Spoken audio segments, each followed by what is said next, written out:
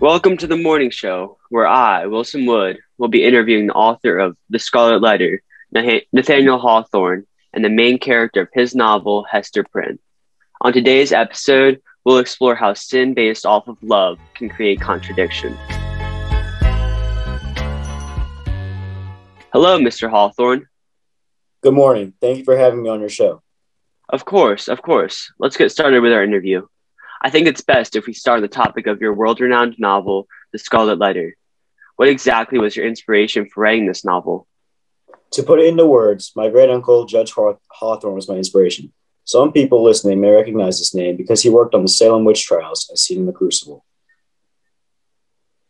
Wow, that is certainly very interesting. Did you receive any hate because of your family's past?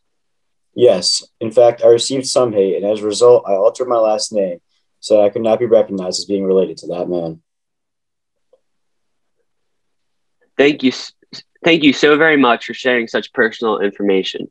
Guests like you who are willing to share such intriguing information are what make this show so great.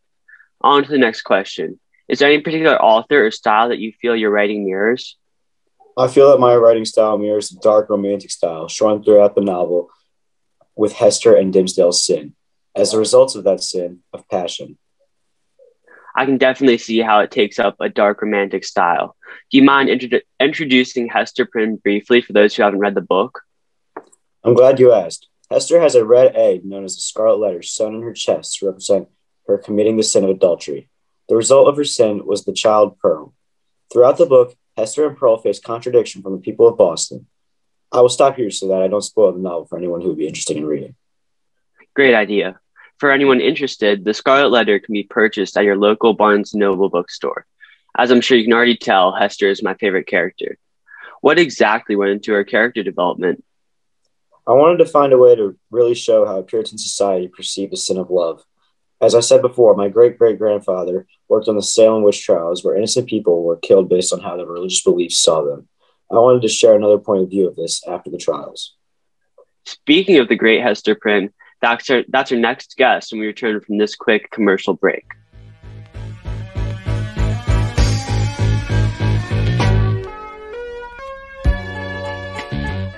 The Morning Show is brought to you by Barnes & Noble, America's favorite bookstore.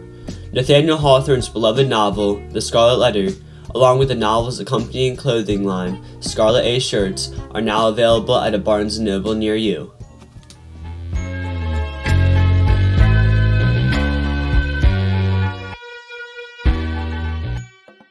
Welcome back. We're now joined by Hester Prynne, protagonist of The Scarlet Letter. How are you doing, Hester? I'm swell. How are you?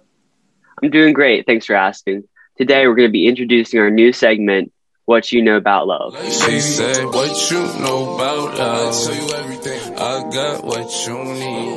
Woke up in the store and get what you want. Hester, what was your relationship like with Chillingsworth before you were separated? Looking back to the beginning of our relationship, I realized that we weren't compatible. We had a very rocky relationship, and I think it was for the better that we separated because we had different goals in life. Now I can't believe I even married him because we were complete opposites. Wow, that's very, very interesting. I'd say that your separation with Chillingsworth was made official by Pearl. Do you think that Pearl is more of a blessing or a sin?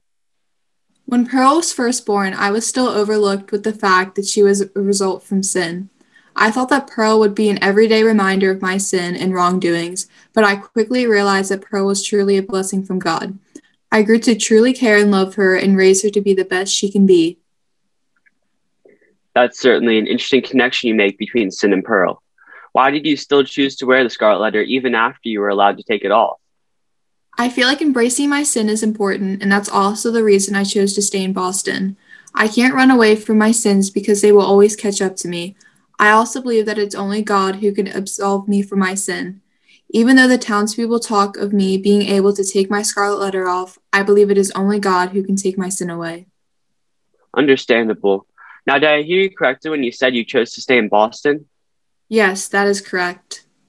Okay, that's what I thought. Not to spoil the book, but what sparked your interest in leaving for Europe? It is my understanding that your lover, Dimmesdale, passed.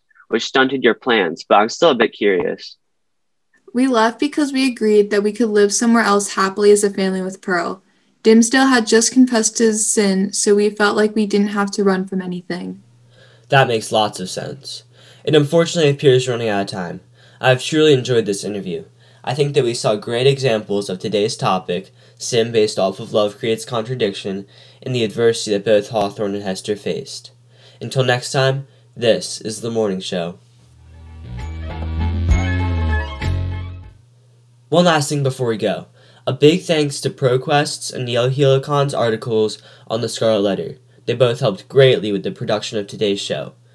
Once again, until next time, this is The Morning Show.